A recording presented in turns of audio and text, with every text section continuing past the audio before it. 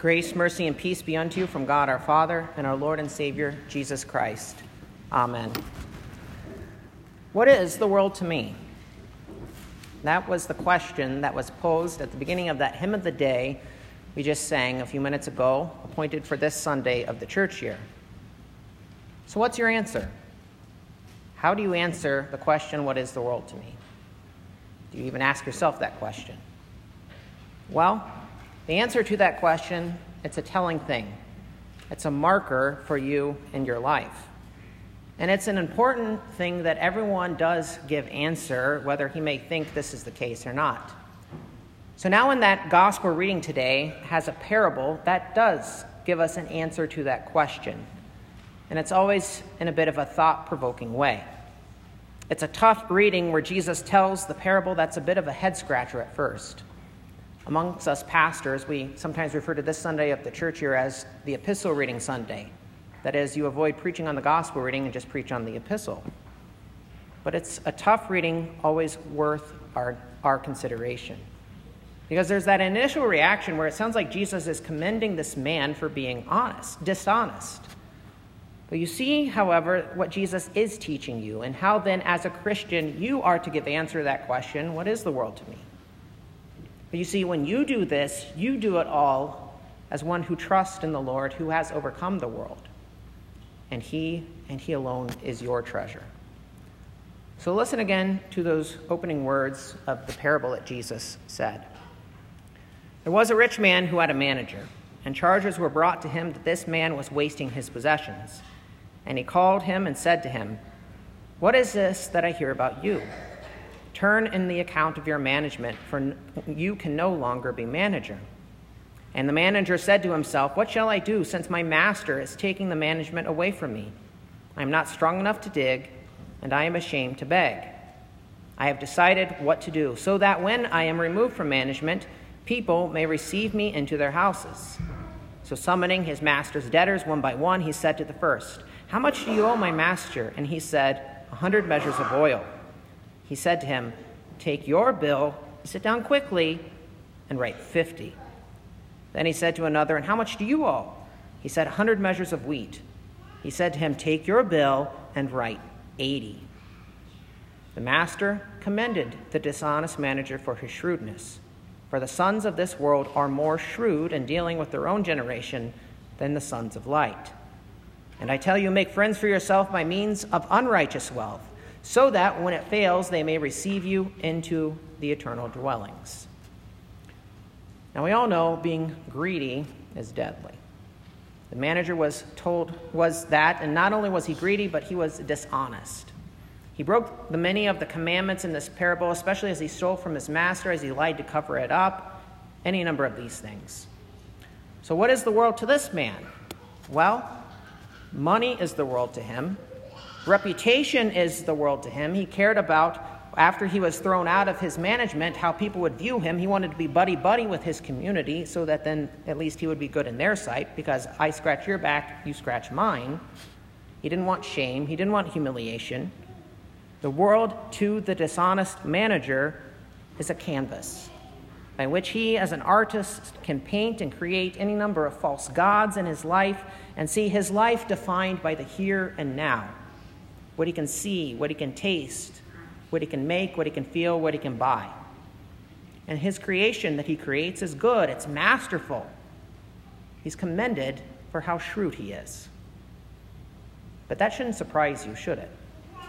Jesus explains that when he said, "For the sons of this world are more shrewd in dealing with their own generation than the sons of light." So what Jesus is in a sense saying is not only does sin come naturally to us sinful people, but you know what? Apart from Christ, we're pretty good at sinning. We kind of are pretty good experts. Sin becomes an art form, if you will, when one persists in it and lives outside of Christ and is impenitent. I had a class on sin and evil, one of my last PhD classes I had, and the professor jokingly said, "This is a course, not a lab," right? We weren't to demonstrate sin and evil, but we saw none of those things, just heinous things that man is so capable of accomplishing. So when you hear this reading today, it's a warning to you when you answer that question, what is the world to me? and by living your life, putting all of those things in perspective around the world around you. So think about then when your job, your school, your farm, your family's activities, your community, all those things around, and when you place them as your world and would sooner break God's commandments than give those things up or suffer a reputation from your world that sees you in a certain way, and you value God and his kingdom below those things, there's a problem. Your world is a problem. Now, Pastor, you're right, you may be thinking. But you see, I can have it all. Sure, I may be busy. Who isn't busy nowadays? But I have my priorities in order. I can be in everything. I can do everything. I can have everything because I'm a hard worker. I'm resourceful. I can be a pillar in all of these things and fit God in where I can because, after all, the church, my faith, those are just a personal matter. Well, what is the mindset of what is the world to me with all of that? It sounds like something very shrewd. And Jesus said, "For the sons of this world are more shrewd in dealing with their own generation than the sons of light." So answering the question, what is the world to me, is to crucify our old sinful man, who's good at rationalizing, who's good at sinning, who's good at loving the world over God. And that's just the same as living this life of mine to get ahead, walk over others, put myself first, like the man did in the gospel reading. It's coveting, it's stealing, it's lying, and most especially, everything comes back to the first commandment. It's idolatrous. So the epistle reading shows you how so many things in the scriptures teach you what not to do by way of example, because they will actually hurt you and they'll hurt other people. A few minutes ago we heard, now these things took place as examples for us that we might not desire evil as they did. Notice he says even desire evil. And the Holy Spirit inspired St. John to write in 1 John 2. He said, "Do not love the world or the things in the world. If anyone loves the world, the love of the Father is not in him. For all that is in the world, the desires of the flesh and the desires of the eyes and pride of life is not from the Father, but is from the world. And the world is passing away along with its desires. But whoever does the will of God abides forever." And so then the gospel reading today ends with the words of Jesus, "No servant can serve two masters, for either he will hate the one and love the other, or he will be devoted to the one and despise the other. You cannot serve God and money," or literally the word there is mammon.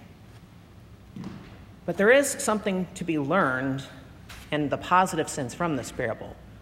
Something that as Christians we can learn, that God teaches us how we are to view these things around us. Jesus tells us, he says, "And I tell you," outside of the parable here, "make friends for yourself by means of unrighteous wealth, so that when it fails, they may receive you into the eternal dwellings." So God does use you, and he teaches you to not simply shun the world and live in some secluded community, as tempting as that may be at times, especially nowadays. No, he warns you about the things of the world and what you do have, and how you as a Christian who has a new heart and a new mind in Christ understand properly that you use these things for the sake of Christ, for the sake of his kingdom, which is to say it's for the sake of your neighbor. So with all of that, then, think about how you were forced to give answer to that question, what is the world to me, 2 years ago, at this time, when rather than sitting right here in our congregation, in our church, you were looking at a world that looked a bit different. It was a bit turned upside down. So when stuff was taken away, what did it teach you? Well, it taught you to look to Christ as your treasure. God taught you, too, what it means to give and sacrifice so that your neighbor in need would have help and be loved. And in all of those things, God was fixing your eyes on him, as those words from the Old Testament teach you what the Lord says to you in times of suffering and in times of great joy. For who is God but the Lord? And who is a rock except our God? This God is my strong refuge, and he has made my way blameless.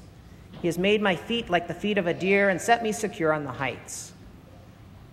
So as we give answer to what is the world to me in times of great suffering, times of a derecho, times of anything else, we know that in all of creation, nothing can take you away from the love of God in Christ Jesus. That's what your world is. And looking back, too, you see the love that was shown to one another, and that's reason to rejoice and give thanks to God. We think about for this congregation, the name and people of St. Andrew Lutheran Church in Van Horn will be forever remembered for the love and compassion that they showed to all of us during our time of need. You know, a year ago, when it was a year past the derecho, we were over at Van Horn right now. But we know that our brothers and sisters in Christ bore that burden with us without question. Why? Because Christ loves them, just as he loves us. And he's called us together as the body of Christ through the waters of holy baptism. Because when we look at this unrighteous wealth around us, when we look at the things of this world, it's what Christians do. We make friends of it, the stuff of this world, and we do it for the sake of our neighbor. They had a church building. They had different things. They helped us. So now then, what is the world to me? Well, look around and what do you see? You see your fellow saints. You see your family. You see the church building St. John. And 2 years ago, there was a different site. But what church is this? It's not my church. It's not your church. But it does belong to someone, and this someone has bought her with the price of his own blood. The Father asked the question when he looked at man and said, "What is the world to me?" And the Father gave an answer to that. He said, "Go forth, my son. Go and take the sin of the world upon yourself. Suffer, die, and rise again so that the world would be and is redeemed, and you have eternal life." And boy, doesn't that mean everything. That's what you have, and what a joy it is to have Christ. Listen again to the last stanza of that hymn of the day and see how that question, that the hymn starts off with the question, "What is the world to me?" And it goes into a declaration. What is the world to me? My Jesus is my treasure, my life, my health, my wealth, my friend, my love, my pleasure, my joy, my crown, my all, my bliss eternally. Once more then I declare, what is the world to me? And so baptized into Christ, then, that's your declaration. The world comes, the world goes, but your Lord has overcome the world because he's redeemed it. So use what you have been given and use it wisely. Be faithful in a little and God makes you faithful in much. View everything through the lens of Jesus crucified and risen for you. But you see, know who you are in all of this. Know who you are in this world and know what you have in Christ. Because your sin is forgiven and you have eternal life. So Jesus is indeed your joy, your crown, your all, your bliss eternally. And that's constant, that never changes. And that means absolutely everything, dear saints of God.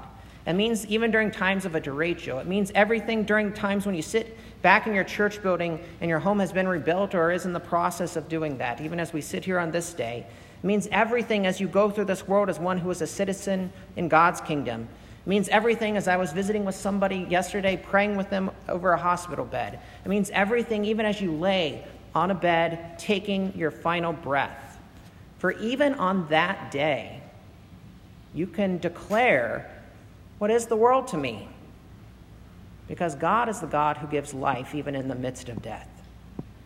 And together as God's people, as the body of Christ, as the church, as the people purchased by his own blood, look forward to that final day when the Lord raises you up and in that new creation and world which will know no sin, no suffering, no death, no storms, no derechos, no crafts and assaults of the devil. And on that day, all of us together, St. John, St. Andrew, all of God's saints, we will be standing there and see God face to face with our own two eyes, just as Job told us in Job 19. And on that day, we will gladly declare, this time rejoicing in the new creation, the new world given to us by the Son, what is the world to me? Amen.